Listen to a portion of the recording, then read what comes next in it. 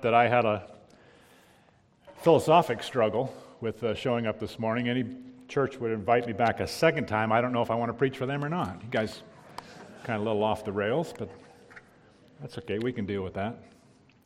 I'll do my best, and yeah.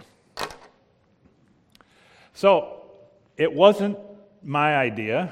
I got a phone call, and I was given this preaching assignment, and I was just kind of all over it, and I started looking at the scripture, and I said, well, I don't know that I could have found a better scripture that matches or maybe complements the last sermon I was here. So let me start off by saying where I ended up last time. The last time I was here, I ended with a quote from, from Jim Elliot. Do you remember that quote? It was sitting right up there when I left. It said, "He is no fool who gives up that which he cannot keep to gain that which he cannot lose." And I said, well, that is this passage of Scripture, if I read it correctly. It's about understanding what we're really doing, why we're really doing it, and what the ultimate outcomes are. Except the last time I was here, I was in Philippians, per my assigned task. And last time we looked at Christianity from what I'm going to call a defensive perspective. If you remember, Paul was in prison. He was writing letters. Specifically, he was in prison in Rome. He was writing a letter to the church in Philippi.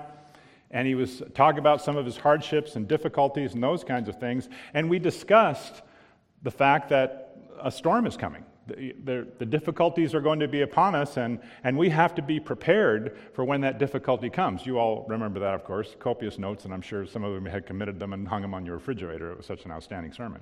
Okay, that's probably not true. But the point is, that's what I'm going to call defensive Christianity. Being prepared, with Peter, who would say, always be prepared to give an account for the hope that you have within you. And we should be that, But that's not the Christianity that's not exclusively the Christianity that I read when we read Scripture. This morning we're in James, and James has a completely different outlook on Christianity. He comes from a offensive perspective. And please hear me, Paul is constantly on the offense. Even while he was writing to the church in Philippi, he ends that book with, and everybody, I'm paraphrasing here, and everybody here greets you, including those who are in Caesar's household. I mean, read the end of the book, Philippians. And what we get from that is Paul, from his jail cell, has had the opportunity to speak to some of Caesar's household. Indeed, if you have someone who's noteworthy as Paul sitting in the basement of your house, wouldn't you go down and talk to him? And the obvious answer is, well, yeah, they did. And while he was there, he was able to influence them. I mean, he was there for quite a while, so it was certainly more than one visit. And over the course of time, what we get a sense from that verse is that Paul was able to lead some of them to a saving knowledge of the person and work of Jesus Christ, and now he considers them part of the brethren. Even in jail, Paul is on the offense. He's doing the things that God has called him to do. So today we're looking at James chapter 4. That was really good. I'm going to put that down here because it's going to drive me nuts. And when I forget my glasses this evening, I'm holding all of you accountable. They're right there. Don't let me leave without them. So we're in James. And it's right now where I'm going to need my glasses. Watch closely. Yeah. Get rid of that. Yep, I do. This is James chapter 4, and I'm starting with verse 14. He said, What good is it, brothers and sisters, if someone claims to have faith but has no deeds? Can such a faith save them? Suppose a brother or a sister is without clothes and daily food, and if one of you says to them, Go in peace, keep warm and well fed, but does nothing about their physical needs, what good is that? In the same way, faith by itself is not accompanied by action. Let's try that again. In the same way, faith by itself, if it is not accompanied by action, is dead. So what we're talking about here is having two things going on, faith and deeds. And James is going to emphasize the deeds part. Let me just take a sidebar right here, and I want to go after a particular theology that hopefully none of you have, but there's a verse in Romans 10, verse 9. It says, if you confess with your mouth Jesus is Lord and believe in your heart that God raised him from the dead, you will be saved. You realize that's not a one-off. That's not a magic potion. That's not an incantation where sometime in the course of my life, for a moment, I believe that God raised Jesus from the dead, and I confess with my mouth, Jesus is Lord, and that's my magic ticket. It's punched, and I'm in. No. If you read that correctly, go back and look at the Greek tenses of those verbs, that's an ongoing process. It's a change in life, and it's who we are on a day-to-day basis. So, 15 through 17. Let me go back and do that again. It says, suppose a brother or sister is without clothes and daily food. If one of you says to them, go in peace, be warm and well fed, but does nothing about their physical needs, what good is it? The same way, by faith by itself, if not accompanied by action, is dead. So I think the action part of this is, the activity part of this is not about proving your faith. We're not going to go out and work ourselves into heaven. Ephesians says, for by grace you have been saved through faith, and that not of yourselves is the free gift of God. We can't work ourselves into heaven, but by golly, if we read James correctly, what he's saying is, if you're a part of the kingdom, if you're saved by grace, works is going to be a natural outflow of your normalized day-to-day processes. It's about living the life that God has called you to. It's about living your life playing what I'm going to call offensive Christianity. Another term for that might be building the kingdom. That's the ultimate outcome for all of us. It's a part we're supposed to play. We read Jesus and he says, my Father's house are many mansions. Yes, we're all supposed to be there. We talked about giving us gifts. We're going to come back to that. All of us have a part to play in the kingdom building. All of us have a part to play in kingdom building, and that kingdom is really in two places as far as I'm concerned geographically. One is here. It's the impact of your church on the community that's around you. But the other is in your home. It's who you are as a person outside the church. Honestly, it's a 7 by 24 by 365 process. Offensive Christianity, build the kingdom, is about seeing and responding to opportunities. And opportunities are around us all the time. We just have to have, if you will, our eternal eyes open. And it's an as-you-go process. We don't necessarily have to go out and seek us. But where am I going to go and build the kingdom today? No, it's a process that moves along. Jesus is our best example of this. How many times do you see Jesus reaching into his pocket and pulling out his day timer and saying, okay, today I'm going to do this and this and this and this and this? And there are times, indeed, when he had a place to go, when he had something to do. I mean, like on Saturdays, it was written in there that he's going to go out and antagonize the Pharisees. That's what he did on Saturdays. I'm sorry, it was kind of a blood sport from Jesus. I mean, that's the way I read the New Testament. It always says when he's antagonized, it's always the Sabbath. But apart from that, he's going from one place, and constantly there's interruptions in his day. And I'm not going to do an exhaustive list, but there's the woman with the issue of blood. He reaches out and touches him. He stops right in the middle of everything that's going on, and he says, who touched me? The disciple, well, everybody touched me. No, somebody really touched me. There's the healing of Jairus' daughter. One day, Jesus is in the full-blown sermon at somebody's house, and there are so many people there that the door is blocked, and these yahoos climb up on the roof and start tearing the roof back. And Jesus' response was, hey, you put that back. Cover that. What are you doing? No, he stopped. All of a sudden, he's just smitten with the faith of these guys that they're willing to interrupt him. And he is like all over it. Jesus was an as-you-go kind of guy, and he tells his disciples that. As you go, do this and do that. The opportunity to build the kingdom is always around us. You want to write this one down? Jesus never said, be careful. He said, go. He said, do all these miraculous things. Never in the New Testament, and I'm still looking for it. If you find it, let me know. He never says, be careful. He's always empowering, always protecting, always guiding, always delivering. The Holy Spirit's involved with all that. And he never, ever, ever says, be careful. He says, be bold.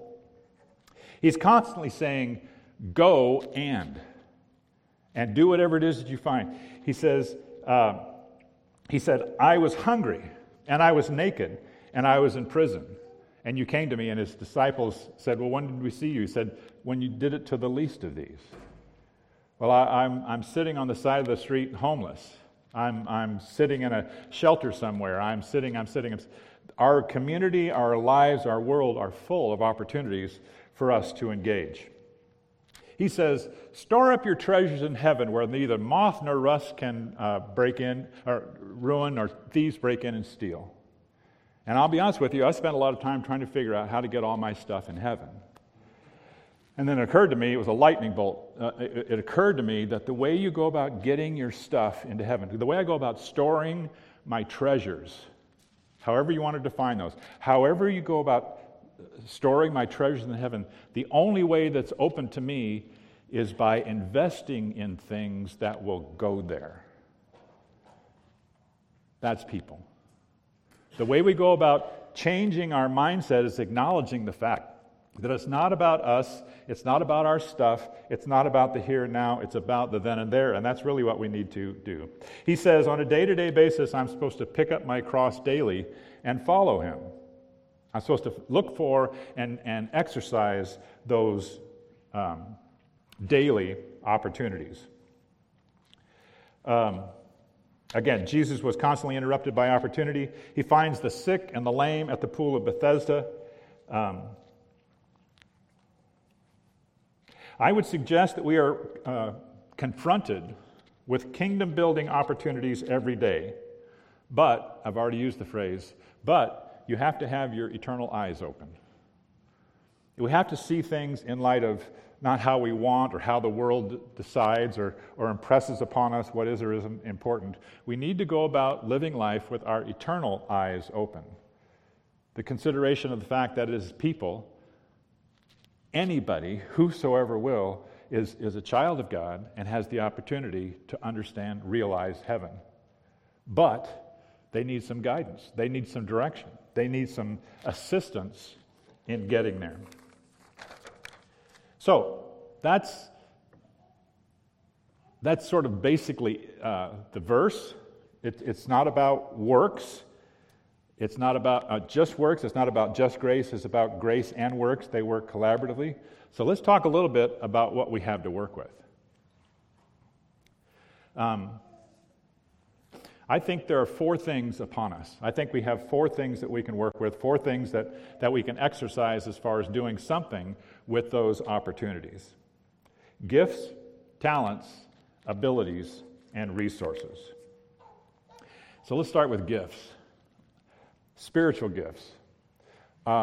You have one whether you want to acknowledge it or not.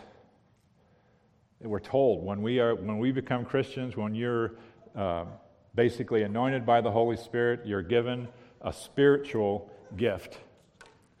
And the question is, why aren't we using it? What's the gift for?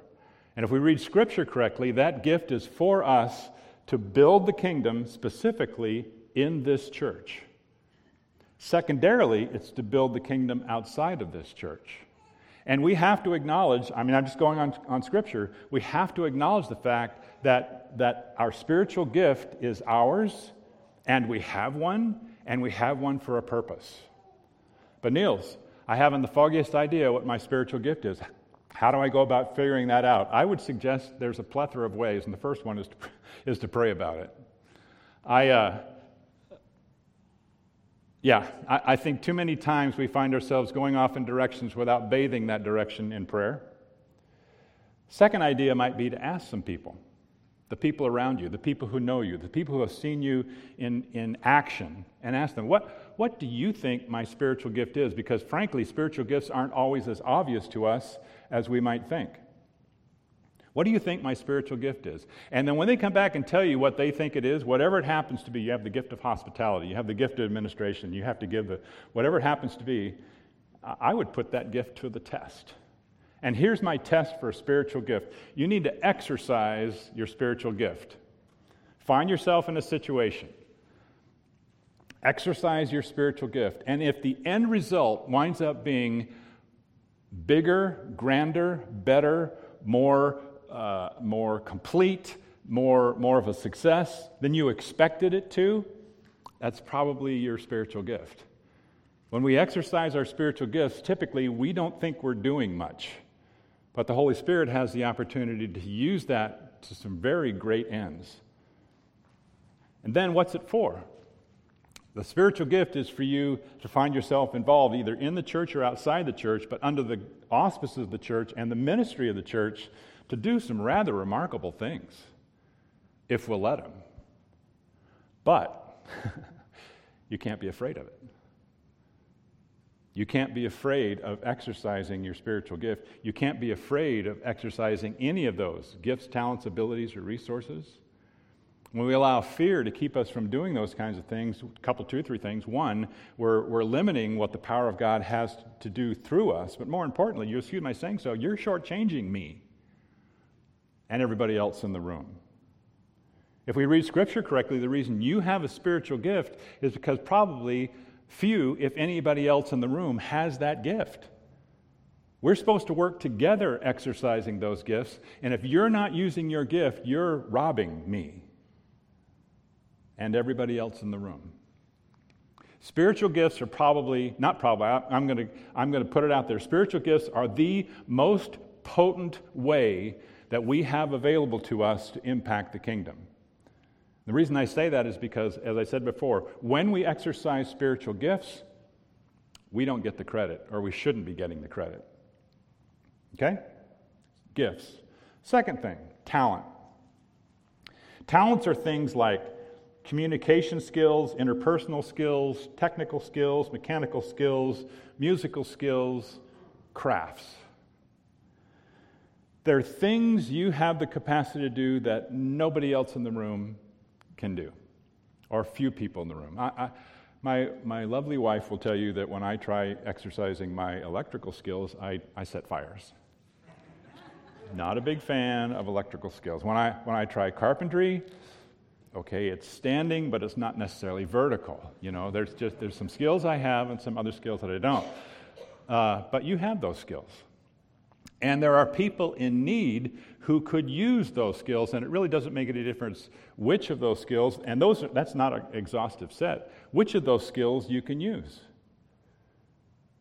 The question is, are we going to exercise it? If you're an electrician, if you're a carpenter, have you ever thought in terms of doing something maybe completely outside of the auspices of the church? Like, I don't know, go work for Habitat for Humanity. Find yourself at the Children's Hunger Fund. Find yourself, whatever it happens to be. I'm saying there is work, there's kingdom building to be done that could use your skills outside of this church. There are things certainly that you can do inside the church as far as skills are concerned, but sometimes we think that our Christian experience is to be involved or is to be exercised within the confines of this plot of land, and that's so not the truth. Skills, talents. The third one is abilities. What are you able to do? God, if we are able, God says to us, go, cook, help, read, clean, fix, walk, sew. What do you have the capacity to do? It doesn't necessarily have to be a skill, but there are people who need assistance in just everyday living. There's the opportunity for us to do some amazing things for them. Jesus is talking to his disciples one day, and he basically says, listen, if someone asks you to carry their pack for the allotted mile, and then go the second mile. That actually was imposed upon them. That was the Roman legionnaires basically could impose themselves upon the local population when they were marching to carry that pack for about a mile. He says, take it a second mile. Well, why? Because they need assistance. And it also exercises what I'll come back to in a bit, what I call the missionary question. The other thing that falls under this, what are you able to do, is pray. Anybody in the room can't pray? Let me see your hand. Oh, okay, we're all inclusive. This is good. Regardless of who you are, regardless of where you are, regardless of your physical capability, all of us in the room can pray. I need to tell you about a group of ladies that I used to work with. They lived in a retirement center across the street from where I was working. And every Tuesday morning, I'd go over there and hold a Bible study. And these ladies were old. I mean, they aged and decrepit women. I'm telling you, they're old. And I had a great deal of fun at their expense collectively, and they had a great deal of fun at mine because, as you've already figured out, there's a lot to work with. Target-rich environment. But we're going through, I don't know, one of the books that we went through, and we got to the point of doing things as far as the kingdom is concerned. And they asked me point blank, they said, well, what can we do? In that facility, there weren't any sewing machines, they couldn't cook, they couldn't go, they had no transportation, that kind of stuff. I said, well, you can pray. And they said, well, yeah, they can. So I started calling them my old ladies. And I, every time I had something, someone would come to me with a need, I'd go back to them and say, okay, I need for you to pray for this specific thing. And they would. Over the course of the next week, they would pray for that thing, and typically within a week, 2, 3 weeks, I'd come back with some information. Sometimes when we pray, sometimes the answer is yes, sometimes the answer is no, sometimes the answer is wait. It's always one of those three. But typically I'd come back with information, and they got to be realizing after a very short period of time that when they prayed, stuff happened. Let me give you this. I wish this was my line. It's so not. Prayer is the air cover for the ground assault. We're out there. There's those of us who are on the ground and getting our hands dirty and that kind of stuff, and there's those that can't go and get their hands dirty. But by golly, praying for us that can go, praying for the air cover while we're out there is more than just helpful. It is a significant part of the success. Anyone in the room, at a minimum, can pray. Resources. Resources comes down to three things as far as I know. There's the resource of time, there's the resource of money, and there's the resource of stuff. And you can define stuff any way you want. Open your garage door and there's all your stuff. I'm speaking from personal experience. The reason we have time, we have money, and we have stuff. And the reason we have time and money and stuff is to physically, or as far as time is concerned, resource the activities that are around us. There's a verse in Ephesians, verse 4, verse 28. I'm going to paraphrase it for you. But Paul says to the church in Ephesians, I'm not going to paraphrase it for you. I told them to write it down, and they did. You guys are all right. I really don't care what they were saying about you earlier. You're okay. Ephesians 4:28 says this: Let the thief no longer steal, but rather let him labor, doing honest work with his hands, so that he may have something to spend on his retirement, or to buy a new toy, no. The reason the thief is to no longer steal but have honest work in his hands is so he has something to share with anyone in need. Why do you have your job? And believe me, it's not to buffer you for when you become 65.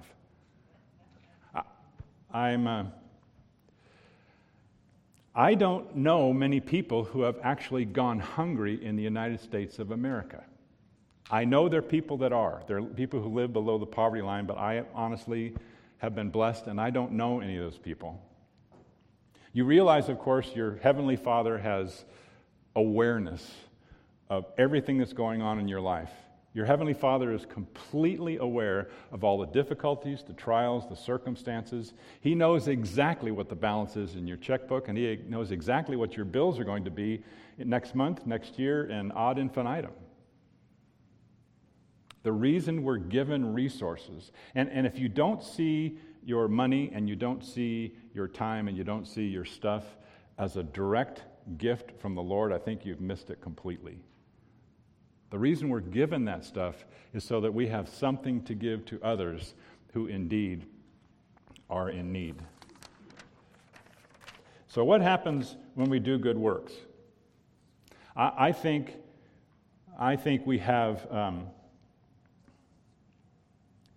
we have kingdom building anytime we exercise a gift, a talent, an ability, and a resource.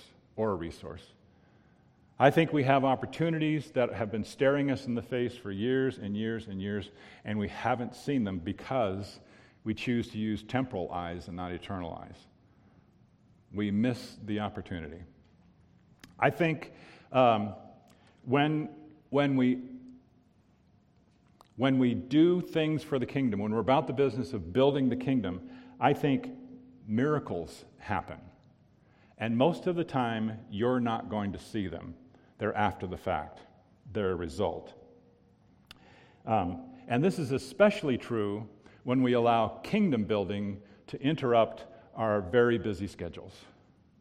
When you have an opportunity that basically confronts you and you allow that to prioritize your time, when you allow that to prioritize your other most important things to do, I would suspect we have a monstrous impact. What happens every time we do kingdom building is we generate what I will call the missionary question. So I pick up this guy's pack and I haul it for a mile. And we get to the end of the mile and he said, okay, I'll take it. And you say, no, I can carry it for another mile. What's the first thing that goes on in his mind? What's the first question he's going to ask? Why in the world would you do that for me? Every time we do something kingdom building, every time we do something extraordinary, extraordinary, outside the ordinary, every time we do something that is going to impact the life of someone in need, they have very little choice. They have no choice, I don't think, to do anything but ask the missionary question. Why in the world would you do that for me? And that's where the miracle happens. You get to tell them why. It's not because I need some, self-relevancy. I'm feeling pretty good about myself. But you are important, and Jesus loves you, and you're important to Him. And because you're important to Him, you're important to me. So let me carry your pack. Let me help you with your house. Let me.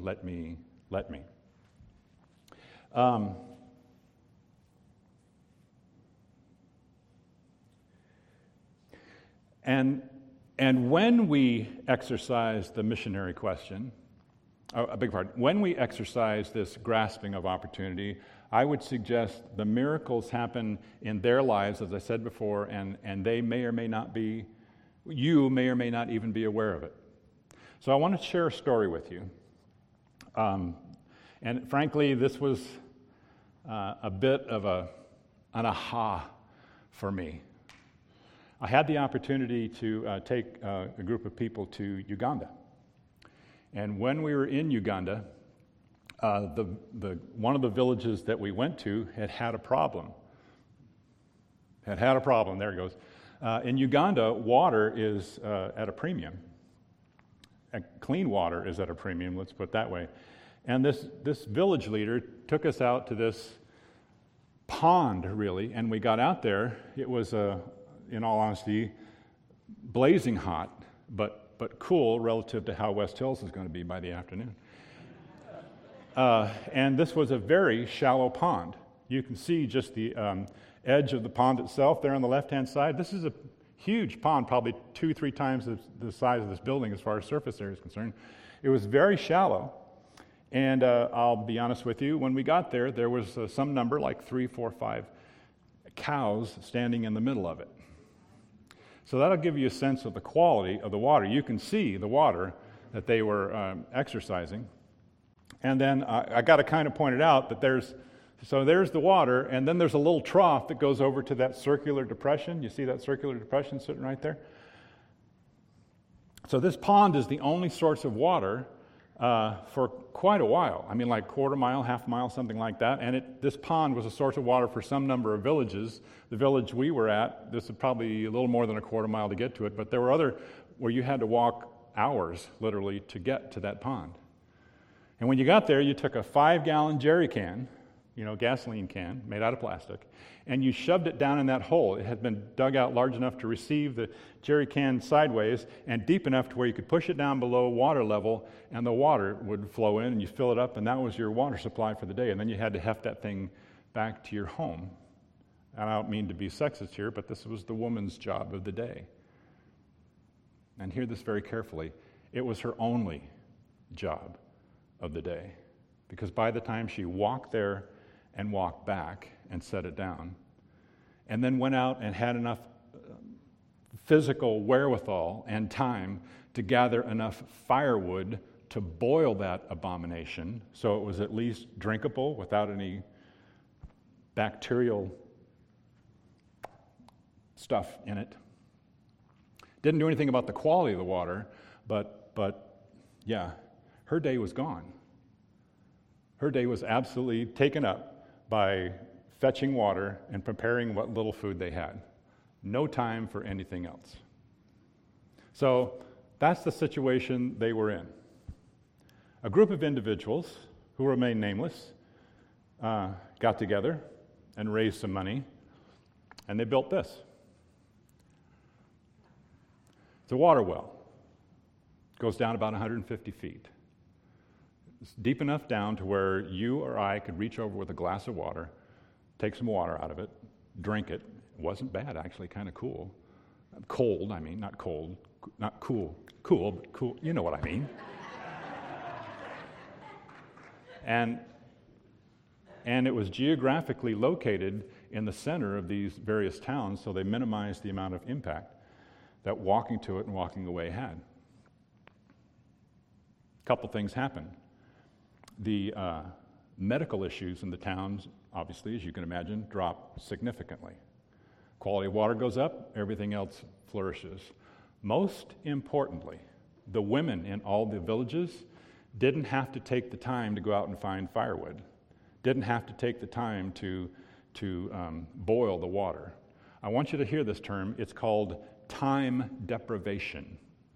When you don't have any time left, when you're out of time, it hurts you. So those women then could do things like, I failed to bring some, they make these little paper beads, and they sell them to stupid Americans come by. We pay exorbitant prices for beads made out of paper, but you have to have at least 20. No telling how many people you're going to find and want. But they can, I say that tongue-in-cheek, but the truth is, they can earn a living. They can actually generate some cash flow for their family and begin to move themselves away from the place that they once were.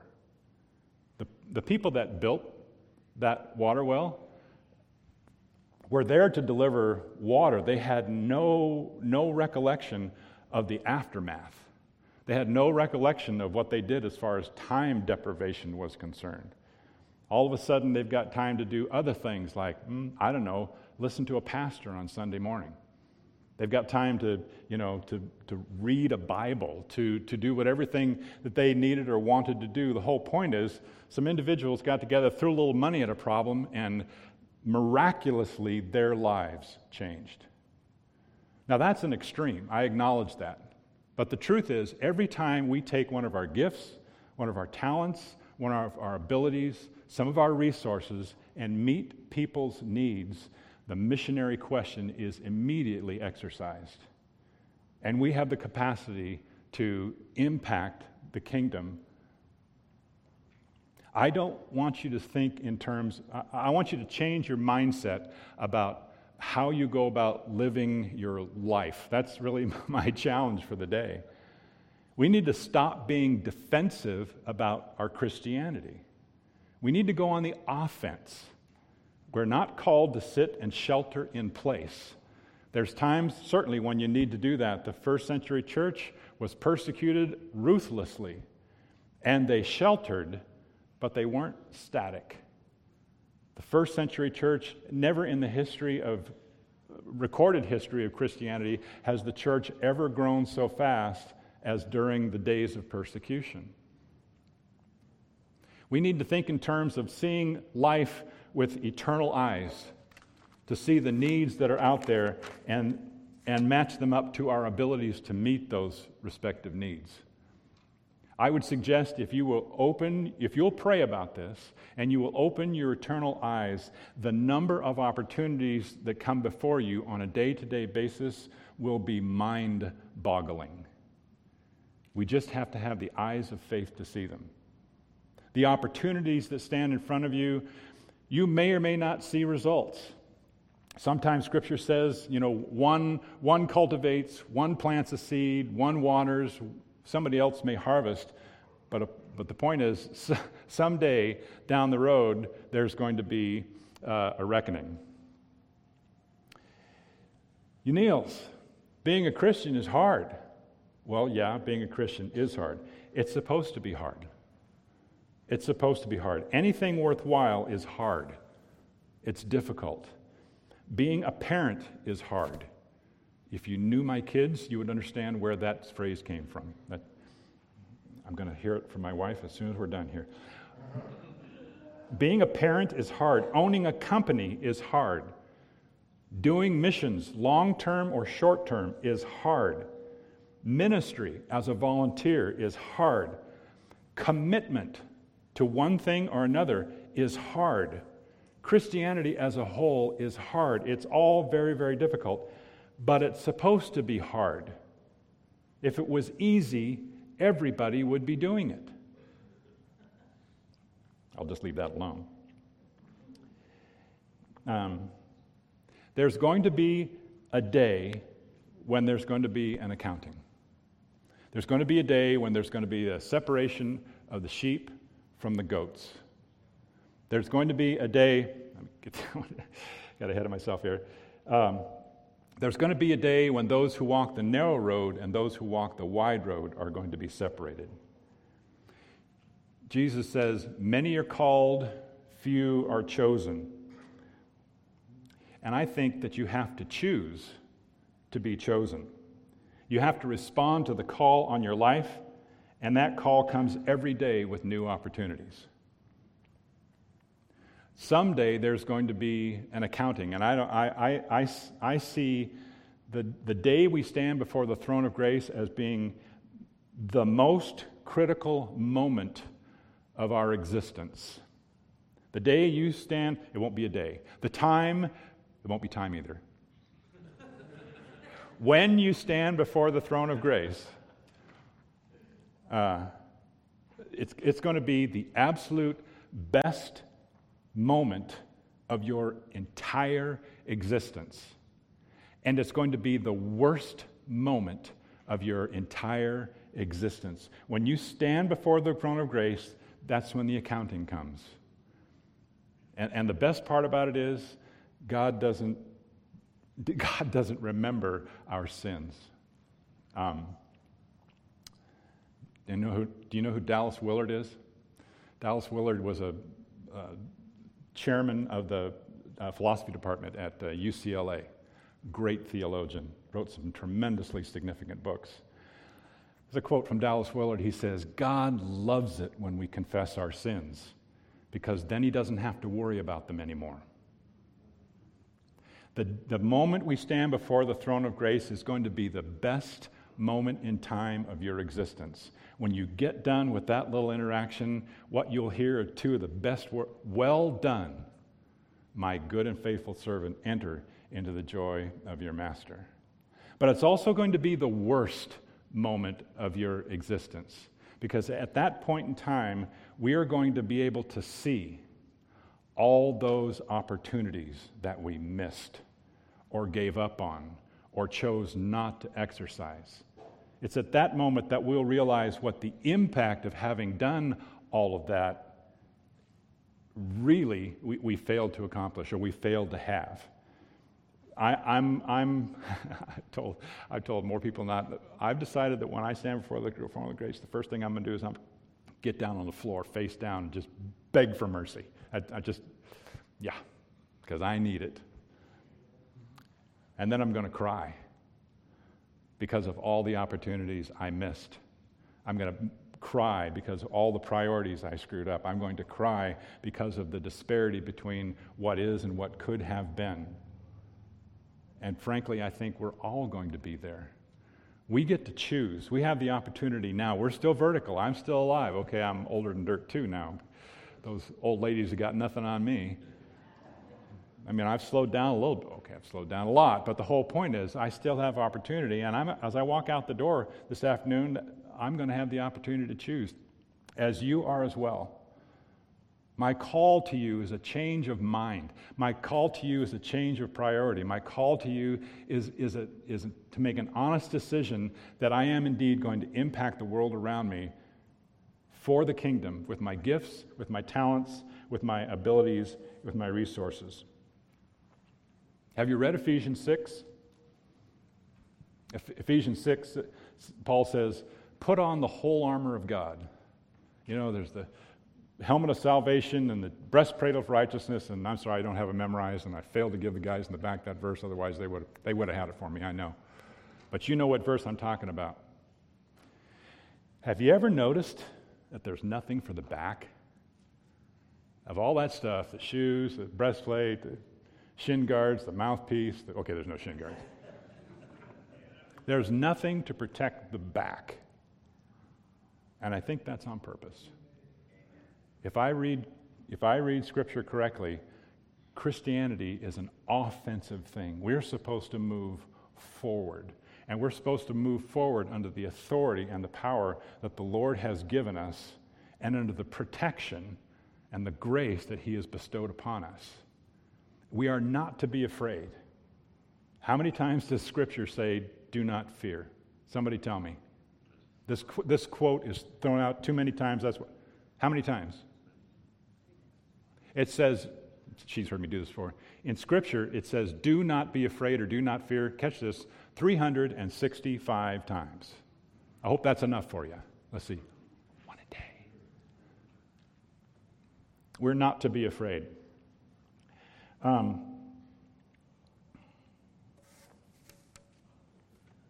Make an impact. To make an impact as far as the kingdom is concerned, you do not need to dig a water well. Some of you could dig a water well. 5 or 9 of you could dig a water well. The church as a whole could dig a water well, but the whole point is having an impact for the kingdom does not require a water well. If I hear Jesus correctly, He said, I got to give a cup of cold water. That's the minimum. That's sort of the baseline, and we can all do that. There's really no restrictions. The biggest limitation, the biggest restriction we have as far as impacting the kingdom is the lack of eternal eyes and our own hesitation, reservation, or fear in exercising against the needs that we find ourselves. I'm going to pray for us, and I'm going to pray for boldness and for courage. I'm going to pray for eternal eyes, that we might walk out of here with a different mindset to understand not only whose we are, who's in charge, who owns us, who is our authority, but what we have the capacity to do under that authority. We have marching orders. Let's pray.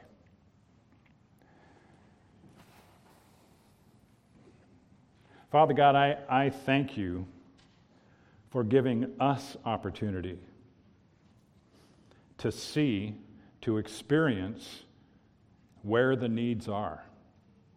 Father, thank you for demonstrating to us through your word and through the examples of your Son and the people around us what it means to impact the kingdom. Father, I pray for courage. I pray that you would give us the internal wherewithal to set our fears aside and hear your voice speak when it says go and do and minister. Father, I pray that you would give us boldness, that as we find opportunity, you would help us to go the second mile. You would help us to do more than what's just simply called upon. Father, I pray for you to resource us. We have not because we ask not. And I pray that you'd help us to start asking for the right things. Father, I pray that you'd help us as we exercise our gifts, our talents, our abilities, and our resources, that in so doing we might set aside our own priorities and invest ourselves in yours. And Father, I pray all this to one end, that we do not get any of the credit. Father, that it all falls upon your Son, and his name is Jesus.